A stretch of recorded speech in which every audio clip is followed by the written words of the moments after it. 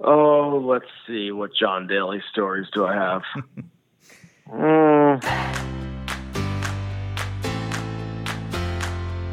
It's the H-Dog Pod with your host, Michael the Hound Dog Harrison. Hey, welcome to episode 73, the Jack Nicklaus edition of the podcast.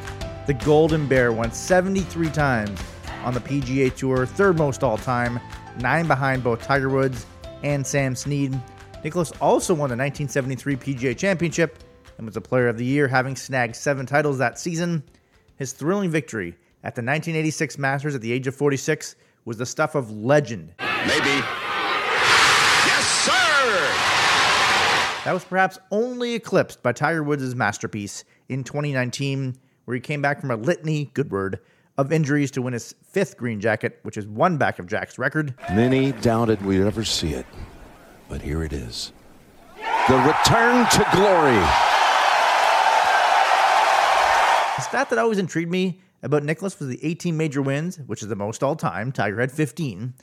But he also had 19 runner-ups in majors. It's fascinating that he can be widely considered the greatest of all time. He was in the top 2 a whopping 37 times in majors, yet Jack only won 18 of them? Shouldn't he have more wins? I digress. My next guest has covered Tiger's career and will undoubtedly have a discussion about whether he'll return to golf in some capacity to hopefully overtake Nicklaus's record one day. So without further ado, let's get cracking. Okay, now welcome on a very special guest, Jason Sobel. He's a golf writer / aficionado for the Action Network, host on Sirius XM PGA Tour, and he's won 4 sports Emmys and recently covered the Ryder Cup, which was dominated by the United States. He also insisted if he came on, we discuss some hockey, so we'll get into that a little bit later. Welcome to the H-Dog Pod, Jason. Thanks for having me on. Good to talk to you. Yeah, absolutely. Well, I guess where to begin? I did mention that Ryder Cup. Tell us about the atmosphere and covering that, and I guess all the parties that the States must have had. Yeah, it's a great atmosphere. This is the 9th Ryder Cup that I've covered, everything since back in 2004, and this was as good as any of them. Take away the fact that this was one of, if not the strongest U.S. team that we've ever seen. Just the atmosphere, the weather, it was kind of like football weather in Wisconsin, and the whole thing just felt right. There was an electricity through the air. I mean, just from Monday throughout the entire week, it just felt big. It felt important. And it really was. I think that, granted, we've seen fans, spectators at golf tournaments now for close to a year. And so it's nothing new to see huge groups of fans. But this really, I think there was something more to the Ryder Cup this year. The fact that it was postponed for a year. Many of the players lobbied last year for that postponement because the Ryder Cup just doesn't mean nearly as much without fans. I mean, fans are such a big part of this event, and having those fans, having just thousands and thousands of fans lining the fairways, watching these matches and cheering on the players, I just thought that, again, the buzz there was as good as anything I've ever seen, really. Oh, definitely. It was a spectacular event, and still surprised us. Of course, you think the States might be able to, on paper, crush them, but of course, in several of the past Ryder Cups, they haven't done so. So to win by 10 points was incredible. They must have been went absolutely wild partying afterwards, eh? Yeah. If you saw the post-match press conference, Dustin Johnson, I think, got started early, and they may have put them out in an order in which the ones who wanted to celebrate the most were done the earliest and could start those celebrations. But I do think there's something to the fact that other U.S. teams in the past have probably had more fun being part of the Ryder Cup. I have no doubt that other teams on Tuesday and Wednesday and Thursday night were in the team room, bonding, having drinks, having a good time, more so than this team, because Steve Stricker, and smartly, Steve Stricker told his players, look, do what you normally do. If you get done with a practice round and you want to go take a nap, go take a nap. If you are the kind of guy that, hey, I my elbows hurt a little bit, I need to get some ice and some treatment, go do that. If you want to go have a beer in the team room, by all means, go have a beer in the team room with some of your teammates. That's what they want to do. But he treated them like professionals, treated them like adults. There was a lot less of the rah-rah speeches and the videos that other captains have shown. These guys know it's important. I don't have to stress the importance and get them, if anything, sort of a little more tensed up before this starts. I'm just going to let them go play golf and let them be themselves. And I really think that for those people who still think the captains don't make a difference, that, hey, I could have captained the U.S. team this year.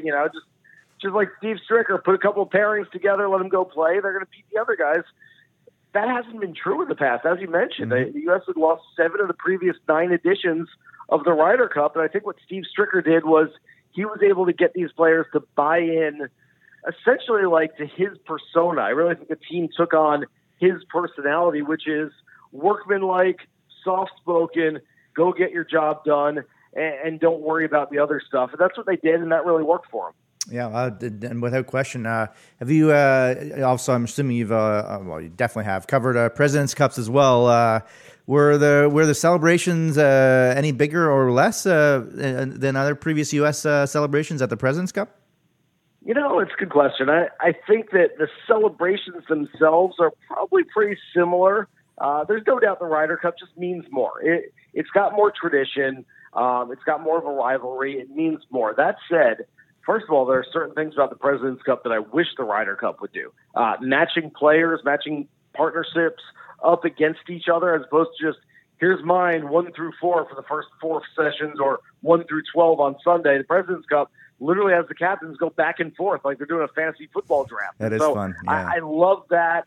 I love the fact that it's 4 days instead of 3 at the Presidents' Cup. More players play in each of the team sessions.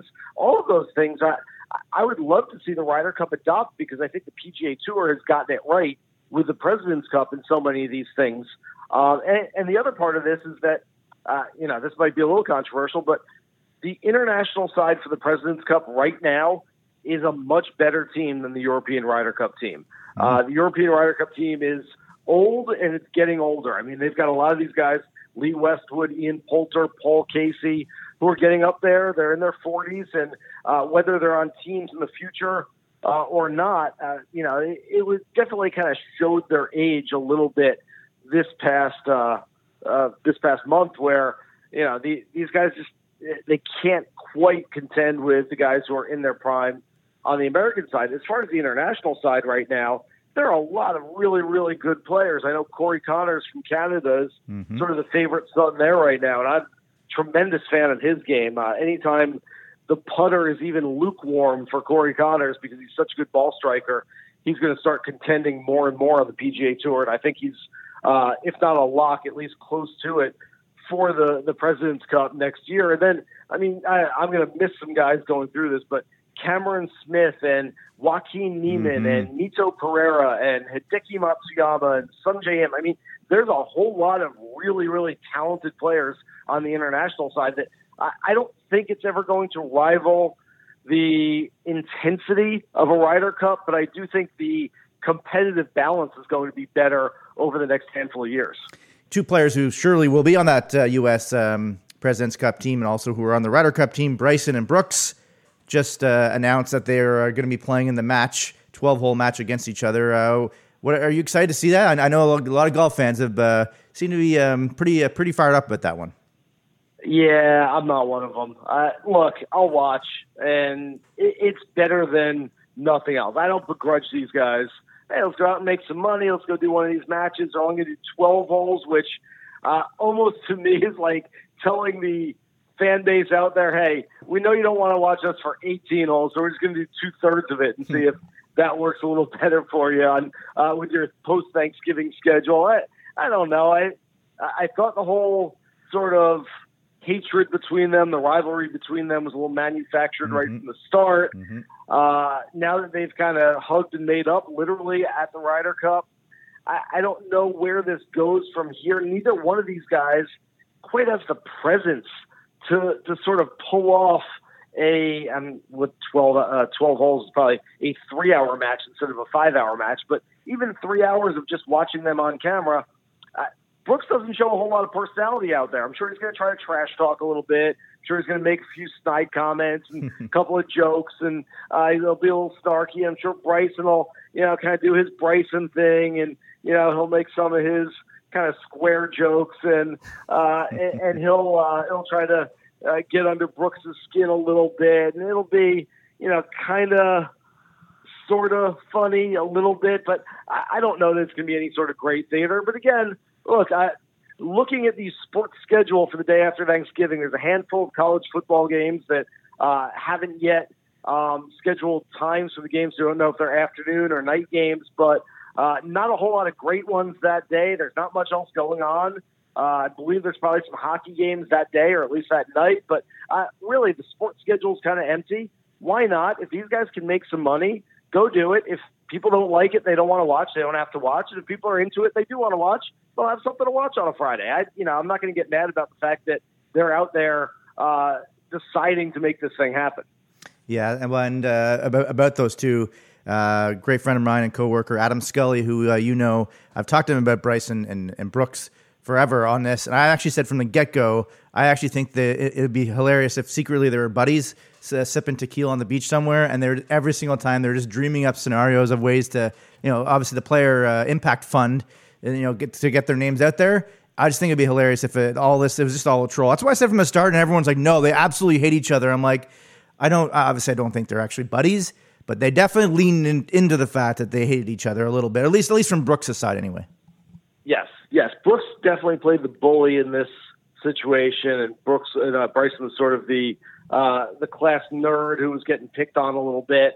Look, I think it's somewhere in between. I don't think they're exactly buddies who are hanging out on the beach together. I also don't think they hate each other by any means. And quite honestly, this whole thing, I guess it started a couple of years ago, but it really got the ball rolling when we saw the video of Bryson walking behind Brooks during an interview at Kiawah this year during the PGA Championship, and Brooks kind of looked at him and rolled his eyes at him. And that's essentially the reaction from most players when they hear Bryson talking about his game. It's not, man, I hate that guy. It's rolling your eyes.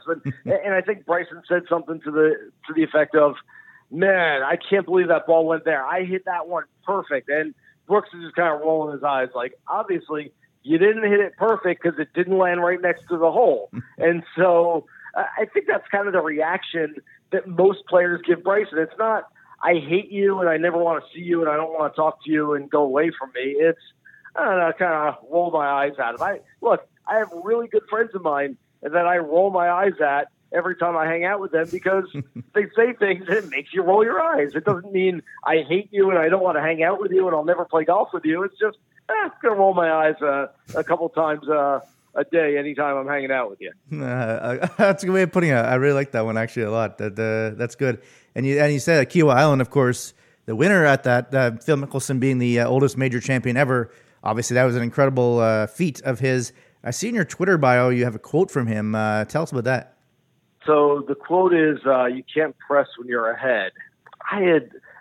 Phil has taken a shine to Twitter. He's become very good on social media. Yeah. And for whatever reason, he likes, not necessarily trolling my account, but a lot of times I'll put something out there on Twitter and 2 minutes later I see that Phil has responded. And so, I can't let him just respond without having some sort of response back. And so, spark a little conversation. And there was something, and I don't remember exactly what it was. This is probably a year ago, where I said something to him and he said something about gambling, golf. And I said, knowing you, I thought you might have pressed. And he said, you can't press when you're ahead, which is, I don't know, that just sort of feels like less golf and more of a life motto for Phil that, hey, can't press when you're ahead. And Phil is ahead in every single strokes gained life category that there is right now. Yeah, I know. He's definitely dominating social media. No question about that. Obviously, I mentioned you're working for the Action Network. Tell us about that and working with Amanda Rose and Justin Ray. Yeah, so came to the Action Network about 3.5 years ago. I had always thought that there was like this empty space, empty void in the sports journalism, or at least sports writing industry, sports media industry, where you had all these people covering sports, covering teams, covering players on a regular basis who were essentially covering it from an organic perspective that, they were saying, hey, if you're a fan of this team, here's some, inside tidbits on the team and on the players and things you might want to know. And then you've got people covering it from a betting perspective who are essentially not necessarily out there and knowing the players and around them. They are sitting at home, the proverbial hanging out in mom's basement on a computer looking at statistical models. And so I always thought, well, what if you could kind of put those together? What if you could have people covering it from a betting perspective who are also out there at tournaments as far as golf or games and other sports and speaking with players, speaking with coaches that sort of have this inside knowledge, but we're using the inside knowledge to help readers and viewers and listeners gain knowledge for their betting purposes. And so I thought for years that was a missed opportunity across the marketplace as betting has become more legalized and regulated. In fact, I took the job with Action a month before the PASPA was approved by the Supreme Court here in the U.S. And so I was taking a little bit of a chance myself, but no, it's really, really grown. And now that's exactly what we're seeing. And I tell people all the time, if you're getting into the sports media industry and you don't have some hand in gambling and fantasy somehow, if that's not at least a small percentage of what you're doing on a regular basis, then you're probably doing it wrong. I just don't think that there's that much openness for other content on a regular basis. I always give the example, look, if I'm a guy who's, I'm working 9 to 5, I come home, I see the family, I have dinner, I've got about 5 minutes each night to, read a couple of golf stories real quickly and skim through them. Do I want to read about, hey, here's, some up-and-comer player, or here's a story about some journeyman who's going back to his hometown to play in an event? Or do I want to read, here's how you can make money betting on golf this week? I always think it's the latter, and it's not even close. I think that the thirst for that information on how my personal investment can be made better on a weekly basis, I just think that that's the important thing. And quite honestly, that personal investment is what this whole thing is about too. I say this all the time. It doesn't matter if you're betting big money or betting $1 a week on something. Just putting in some sort of investment that means something to you all of a sudden makes you a better fan. And I know you want to talk some hockey with me. I make DFS lineups in hockey, do some fantasy hockey. I'll bet on hockey throughout the year. And when I do, all of a sudden I'm staying up late to watch the Canucks Flames game at 10:30 here on the East Coast, when if I didn't have some sort of investment on it, and even if it's not a big investment, if I didn't have that, I wouldn't be paying attention. I wouldn't even know the next day who won the game. But just having that personal investment, having some engagement with what's going on, I think makes you a better sports fan, if nothing else. Yeah, no, that's very true. And I've been writing for sportsbettingdime.com and TSN Edge and doing some all bets per off golf videos for a few years now. Just trying to, like you said, doing a lot of different things from a gambling perspective, because who doesn't want to win money? In golf, certainly it's so hard to be correct with these picks. But if you are correct, there is so much money to be made. Unless you're betting the tournament, the European Tour event this week had John Rahm at plus 200 to win. I don't care what golfer it is. I'm never betting any player before a tournament starts at plus 200. That line is obviously he's the number one player in the world, but I'm not touching that line. That's for sure. Yeah, I'm totally with you. And by the way, he shot 8 under in the first round. He's going to win this thing by 5. Exactly. Yeah. So it sounds like they obviously have the betting line correct on that one, but man, that is so low. Do you have any? What are your best and worst gambling beats? So do you have one that sticks out that was just the greatest and one that just crushed you? Or oh, geez, they all blend together. There's nothing. I am a high ceiling, low floor. We use those terms for speaking about players all the time. Certain guys who, hey, he can win this week. On any given week, he can win, but he can also finish dead last. And so I'm sort of this high ceiling, low floor where, I should probably be smarter and bet a lot of top 10s and top 20s in golf and just sort of play it more straight line and, just kind of try to turn a profit. But quite honestly, for me, it's sort of this this extra income where, hey, I'm just gonna have some fun with it and try to hit some lottery tickets. And so yeah, when you hit one, it's like, man, this is cool. And then you try to keep going on it and you try to make some more. And sure, we've all got some bad beat stories. I think my favorite bad beat story happened about 2 months ago at the Wyndham Championship. Was it the Wyndham? Yeah, like the Wyndham Championship. So Russell Henley, this is in Greensboro. Russell Henley's the guy I had a top 5 on. Russell Henley led for like 68 holes of the tournament. Yeah. He winds up missing a putt on the final green to finish one shot out of a playoff. Now, one shot out of a playoff, at every event over the past 20 years, dating back to the 2001 Los Angeles Open, one shot out of a playoff would have cashed a top 5 ticket.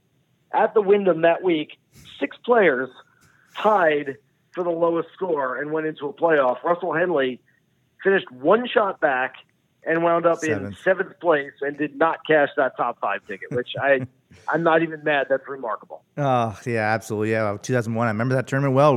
Robert Allenby won that massive playoff as well against Brandel Chambly and a bunch of guys. Yep. Yeah. I actually had a pretty hilarious, completely random win a few years ago on a golfer I'd never heard of on the European Tour. And actually, the field was longer than it usually, bigger than it usually would be. I think it was like 240 golfers, which was so random. Oh. And I was like, you know what? I don't know hardly anybody playing. They were all just pretty much, either up and comers or washed up players. So I said, okay, I'll just I pick a number between 1 and 240. So I picked the 13th number. I went down to the 13th player on the tee sheet, and I was like, I have no clue who this Shubhankar Sharma guy is. I thought maybe he either could be a young player or he could be like a journeyman guy who's been playing. He's like in his mid-40s. I have no idea who this Shubhankar Sharma guy is, but he's 110 to 1. So I put $5 on him randomly. I'm like, I have no clue who he is. This is the very first time I've tried the strategy, and he won. And so that was amazing. And I could try that 100 times again and never get that right. Like, obviously, it's completely blind luck, right? But it's just crazy to think that happened the very first time I tried that. But yeah, I mean, it just goes to show, and I try to use, like I was saying, I try to use some combination of statistical analysis and looking at the numbers and a combination of that. And hey, I know the players, and I know like who might play well at a certain spot, who needs to be trending, and who can kind of come out of nowhere and just step up and have a really good week. And so you try to balance all that, but it just goes to show, I mean, you can point at a number and pick a player off that, and all of a sudden they can hit. So this is a very inexact science here. Exactly. Yeah, no, it's pretty ridiculous. So I've been following his career. I bet on him again when he won like a year later, and I bet on him this week. And it's just like, you know what? I love this guy. He's made me some money. So I love Shubhankar Sharma. So one of the worst beats for me this year was from a personal fan perspective, but also money. My favorite golfer is John Daly, and he was tied for the lead with Mike Weir in the last hole on the Champions Tour, and then rinsed one in the water to lose. Could have won $500, and they wanted to cash me out $200 instead of the $500. I'm like, I'm not taking $200. Like, he could absolutely win this thing if he hits a good approach on the last hole. No chance I'm taking the $200. And of course, obviously, hits the ball in the water. It's just I was soul crushing because I love the guy so much. Do you have any stories about John Daly at all? Oh, let's see. What John Daly stories do I have? Most of them can't be told publicly. We've all had interactions with John. He's one of a kind. He really is. And, a lot of people say that, if John had committed more and worked harder and, kind of committed himself to the craft of golf, that he could have been better. I maintain that he wouldn't have been John Daly if he didn't live the way he lived. And so, 2 major championships amongst his 5 PGA Tour wins. Guy hit it longer than anybody, had softer hands around the greens than anybody, and lived it harder than anybody else too. So, definitely a legendary kind of guy that I don't know we'll ever see someone like him as revered on the PGA Tour. I mean, there are going to be guys, who are great champions and guys who we really like watching, but I don't know that there's going to be someone who goes about their business the same way as John Daly. You think Tiger Woods will eventually work his way back into the game? And I would love to see him at least the father-son challenges. That was so fun last year. Yeah, that's $1 billion question. I honestly I couldn't guess. Camp Tiger has been very, very quiet over the past 6 to 8 months. And I'm not even sure if Tiger was on this podcast right now, that Tiger himself would be able to give you an answer, because he might not know right now sort of what the future holds for him. Really the only intel we've gotten, because so many who know Tiger well have played it so close to the vest, was Steve Stricker about a month ago saying, hey, Tiger won't be at the President's Cup, but he's working hard to come back and he's trying. So at least that gives us a glimmer of hope. And we understand, at least based on what Stricker is saying, that he wants to come back. He wants to play golf again, whether that's in a ceremonial role, whether that means he thinks he can go win a major championship again. I have no idea. And I don't know what the long-term prognosis is for him health-wise. And I've got to believe that, the leg can't be nearly 100%. And if the leg's not 100%, that back that he's had 4 surgeries on probably is taking some of the brunt of it as well. So I don't know.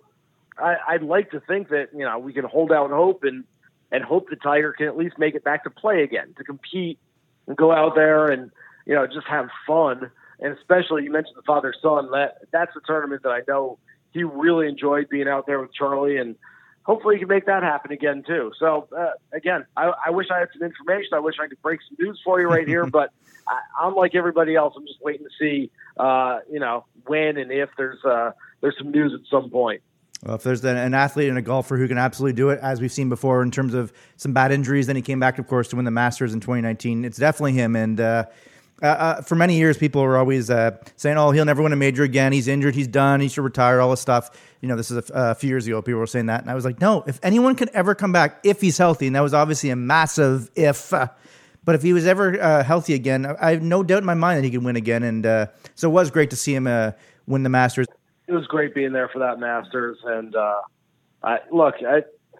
you never doubt Tiger. And we've learned that time and time and time again, that the guy just, if he puts his mind to it and he wants to come back, he can come back. People said he'd never play again. He played again. People said he'd never win again. He won again. People said he'd never win a major again. He won a major again. Now, part of me thinks that Tiger may say, look, that was kind of the final chapter. And I put so much into it. I put so much into my body to get to that level. I just don't know that I have it in me to go do that again. I was able to come back, show my kids that I could win a major championship. I could win the Masters again. I don't have anything left to prove. And so I don't know that I can put my body through the work that it needs to go through to do this again. But part of me also knows that if anyone can do it, Tiger can do it. Mm-hmm. And if he's sitting at home right now saying, look, I'm not 100%, I'm never going to be 100%, but let's get to the highest percentage that my body can get to and go give this thing another run, then I'm certainly not going to doubt him at all. We've learned in golf, never say never. Forever is a very, very long time. You can sit here and say, okay, well, football player's been out of the game for 3, 4, 5 years. He's probably not coming back to be at his peak level once again. In golf, it can happen. We've seen it happen. So, again, I don't put it past him whatsoever. Definitely not. We touched on hockey a little bit earlier. Let's get into a little bit of puck here. Do you have a favorite team? And have you ever worked in hockey in any capacity? And would you want to? Yeah, so I grew up a Rangers fan, grew up in New York. I've kind of picked sort of like one team, one professional sports team from every place that I've lived in my life, and I've kind of moved on from other ones. So I moved to Florida about 10.5 years ago and started watching all the Lightning games on TV and going to some of the games. So I've become a pretty big Lightning fan, and we've been okay the last couple of years. Yeah. We've done all right. And so, yeah, I made that kind of midlife transition between teams, but it's been a pretty good one so far. And, I'm into it. I'm watching games pretty much every night through the winter. Like I said, I'm betting on games, doing a lot of fantasy and things like that. So I haven't yet done my research. If you're going to ask me some, like, really kind of inside hockey type questions here, I know the season starts next week. I need to kind of hunker down. I'm still kind of in golf and football mode and even in baseball mode a little bit. I need to transition into hockey mode a little bit. So, I've been keeping tabs a little bit, but I need to I need to sit down and do my research over the next week or so. Well, my inside hockey questions I was going to ask was who are your favorite goaltenders of like the 80s and 90s? Because there are a billion old school amazing goaltenders that I absolutely love. Oh, you're getting into like my Peter Ings and Darren Pangs and yeah, I mean those are some good ones. John Van Beesbroek, growing up Ranger fan, John Van Beesbroek was probably he was the man back then, and then transitioned into Mike Richter later on. I mean, those are my guys growing up. So I'd have to say them. I mean, earlier on, I essentially grew up on Long Island, so everyone goes, "Oh, you must be an Islanders fan." It was one of those like everyone else is an Islanders fan, so I'm going to go for the other team that's in the city, and so. Kind of in my formative childhood years growing up, the Islanders were, of course, really, really good, win the Stanley Cup each year. And Billy Smith was their guys. That's kind of the first guy I really remember watching and rooting against, just because I didn't want everyone else to be happy. I guess I wanted everyone else's team to lose. So rooting against Billy Smith and the Islanders back then, and going over Islander Ranger games and yelling "Potvin sucks" and chanting with the crowd. Those were fun days. I still tell my parents to this day. I mean, they used to let myself and 3, 4, 5 friends when we were 14, 15, 16 years old hop on a train an hour and a half into New York City, go to an Islanders Rangers game, which was as kind of hardcore as you can think in the stands. I mean, there are fights breaking out all over the place. And then, hey, game's over at 10:30, 11 o'clock, hop on a train, come back home, and, walk a couple miles from the train station back to your house and go to bed. And I still tell my parents, I'm like, how did you let me do that when I was a teenager? And they're like, oh, no, you always came home, so it was all right. Yeah, so obviously hockey will never be as big in the States as as it is in Canada. But is there a decent footing there, or is it just sort of like like the eighth sport or something like that? Because it feels like you're saying, the fights in the stands. It feels like at least regionally, and like in terms of Rangers games are always sold out. Philadelphia Flyers games, Penguins games, all these games. In their markets, they're huge, those teams, but it just seems like collectively as a whole, like hockey just doesn't have quite that footing in the States.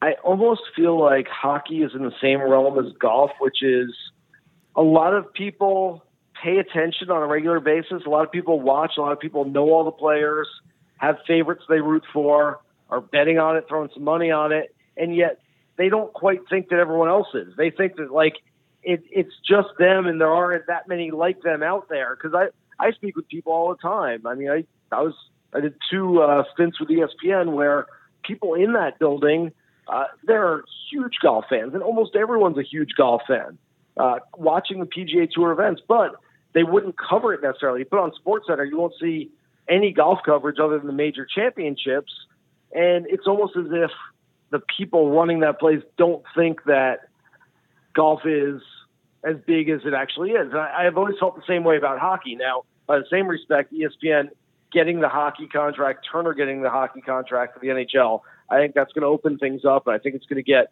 a lot more mainstream here, because it is. I mean, it's a fun, fast sport. As you know, the thing moves. There's hitting, there's goals, there's action. I mean, there's not a whole lot of downtime. There's not a whole lot of boring minutes in a hockey game. And so I don't see any reason why it can't be much, much bigger here in the States, because, like I said, I love it. I watch it more than I watch most other sports, quite frankly. I watch way more hockey than I do baseball or basketball. And obviously they met in the playoffs last year, your Lightning against the Panthers, both obviously Florida. Was there sort of a rivalry between the fans? How sort of heated did that become? Because that was a great playoff series, and actually I'm a fan of watching both those teams. They're fun teams. Yeah. I mean, growing up with the Islanders Rangers rivalry, I'm not sure I can put Lightning Panthers in the same respect. It's just different. Even if you have diehard fans down in Florida, it's just different than growing up in or living in a colder climate where the team is everything, and you're living and dying with wins and losses. I sort of feel like, even though there's great fans in the Tampa area, great fans throughout Florida and some of the southern states, but I still feel like when you walk out of the arena after a 5-4 overtime loss and it's 72 degrees out and there's a band playing outside on the sidewalk, and you grab a beer and you walk around, you're almost like, okay, it doesn't hurt that much. So I feel like there's more passion in those teams, whether it's Canada or the northern United States, where it's like, man, if we don't win this game, we got to walk 2 miles back to the car in 3 feet of snow when it's negative 12 degrees out. This is going to suck. And we need this team to win to inspire us, to make us feel good about what we're doing right now. And so I just don't think it inspires that kind of passion down here, if that makes sense. Oh, absolutely, definitely. And I'm curious, from an outside perspective, what are your thoughts on the Toronto Maple Leafs and the fans, obviously losing every single season? I don't know what's going on with the Leafs right now. What were they? They were up 3-1 in their playoff series last year with the Canadiens. Yeah, and then, of course, they blew it. Yep. Yeah. I don't know. On paper, it's a really good team. I don't know what to tell you. You're a Leafs guy? Yeah. Grew up just outside of Ottawa and liked the Leafs because my grandpa loved them. And actually, I liked Ottawa as well when I was a youngster. And then they went in the same division. I'm like, okay, I can't be liking both teams. That's ridiculous. So then I just became a Senators troll out of nowhere. And I still love the Leafs. And I'm just always curious because they're similar in the sense of like the Chicago Cubs, or at least they were before the Cubs won the World Series. In terms of a franchise that's just so tortured by the fact that they just can't get over the hump, and just always curious about how people feel with the Leafs, if they feel bad for them, or if they're just like loving the fact it's so funny they always collapse. No, I don't think anyone feels bad for the Leafs at all. That's what I figured. That's your own thing. You stole Tavares away. I think Matthews is terrific. I think Marner's terrific, but it's no one feels bad for you with all that talent on the roster not being able to put away the Canadiens. I was actually curious to go back to the start of your career. How did you get into the business and to where you are now? So I was not very motivated for anything else as a kid, other than I knew what I wanted to do and I knew what I wanted to get into. I mean, I looked in the phone book and found a place called Long Island Sports, which wound up being this small newsletter during the summer that covered high school teams and covered, local AAU teams and things like that. And I drove there and walked in, and 15 years old. And I said, look, can I help out? There's one guy running the whole place. He's like, yes, you can. And so I wound up being the writer and for a while the editor of that before I even left for college. And in college, I worked I wrote for the Boston Globe at a place called the Middlesex News at the time outside of Boston, and I was producing shows for WEEI, the sports radio, and again, just either motivated or scared stiff that I wouldn't be able to find a career in what I wanted to do when I got out of school, and so I just worked a lot and got a job at ESPN out of college, worked in studio production where I was a production assistant, an associate producer, highlight supervisor for about 7 years. And then this golf job came open, editor of the golf content for ESPN.com. And for whatever reason, I had a writing background. I knew golf fairly well. I had a TV background, and they're starting to put more video online. And so I somehow got the job as the editor. We didn't have a writer at the time. So my second day on the job, I turned to my boss and I said, can I write something? Because I'm the editor of a site that has no content coming in, and I'm not sure what else I'm supposed to do. And he said, yeah, go ahead and write something. And I wrote something, and the next day I said, you want me to write something else? He goes, yeah, I don't really care. And I go, okay, cool, I'll do it again. And I became a golf writer. I mean, this is 2004, and that's really how it started. And I did sort of both jobs, writer and editor, for about 4 years, and then they made me just the writer. They said, look, this is probably too much for one person. Concentrate on one of them. And I said, I'd like to be a writer then. And writer turned into TV and radio and everything else. And, kind of just on multi-platforms now. But yeah, it's there is no direct journey. I tell people that all the time, that, if you want to sort of follow some blueprint to get to your career, sports media is not the way to do it. You want to become a doctor, you kind of have to go to medical school. You kind of have to get an internship, and you kind of have to work in a hospital. I mean, there's certain things you have to do. You can't just say, well, I dropped out of high school, but I really like medicine, so I'm going to try to be a doctor. It doesn't really work that way. Mm-hmm. But if you want to get into sports media, there's no one right path. and there's a million different ways to do it, and everybody's way is different, and so that's just how I happen to kind of get into it. No, it's awesome. You're doing obviously a fantastic job with all that. Did you ever have any blunders or huge embarrassing moments where you were just like, oh no, what have I done? I'm sure there are a million of them. One of them, back when I was 21 years old, I was about a week into the job, and I was running the teleprompter for one of Dan Patrick and Keith Olbermann's last shows. And so the first 2 or 3 segments were as scripted. I'm just scrolling away on the teleprompter. It's like this little dial, and as long as you follow along with what they're reading, there's no issues. But in the 4th segment, the producer in my ear says, hey, we're going to move this to here, we're going to do that, and let's do this next. Well, I have no idea what I'm doing or how to do it. And so all I hear is scroll down, scroll down, scroll down, and I'm just scrolling through the entire rundown, the entire script for the whole show. I'm scrolling through. We get back from commercial.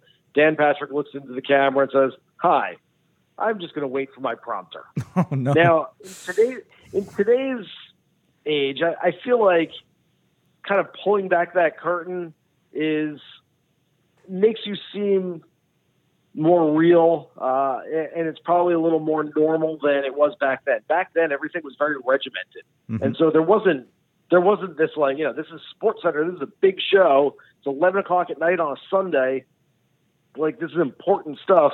We don't have time to make a little joke about waiting for prompter, and so I scroll through the entire thing all the way to the end where it says, goodbye, thanks for watching. And so they go, okay, scroll back the other way. And so I start scrolling back the other way, and Dan looks into the camera and says, I don't think we're going to have prompter. Let's just go. I don't know what we're doing. Let's go to something. And they played a tape. So, at the time, that was pretty embarrassing, I guess. We've all been there, that's for sure, with those types of mistakes. I guess, the last thing I'll say to you is, have you ever Googled your name, by the way? Yeah, I guess I have. How's everybody? Googled Jason Sobel, and it comes up as a Rabbi Jason Sobel. I thought that was pretty funny. Have you ever seen that? Yes, I have. It's been pointed out to me. Look, that guy's probably doing way bigger things, way more important things than I am. So, I'm happy to share the name.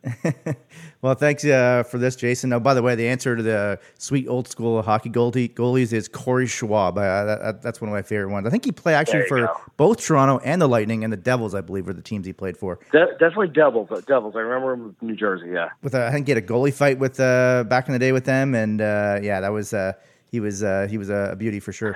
Well, no, thank you so much for doing this, Jason. It's been a blast, and I appreciate it. You got it. Thanks for having me. That was a great chat with golf writer and host Jason Sobel. Great to hear his stories from the Ryder Cup, and it's fascinating that he's not as super pumped about the Brooks-Bryson duel as other people are. He's covered golf for a long time, and he's fantastic on Twitter, where you can follow him at Jason Sobel TAN, TAN being the acronym for the Action Network, which can be found at Action Network HQ. I also enjoyed talking a little hockey with him, and it's illuminating, good word, to hear that even though they crash and burn every season, that nobody feels all that badly for the Maple Leafs. I'd also be remiss to not mention the newest NHL team set to begin their inaugural campaign, the Seattle Kraken. What they should do to begin their first game is the ending to my intros every podcast. So without further ado, let's get cracking. Maybe they won't do that. Thank you so much for listening to episode 73 of the H-Dog Pod. Bang. This has been the H-Dog Pod with your host, Michael the Hound Dog Harrison. Bang. Bang. Bang. Bang. Bang. Bang.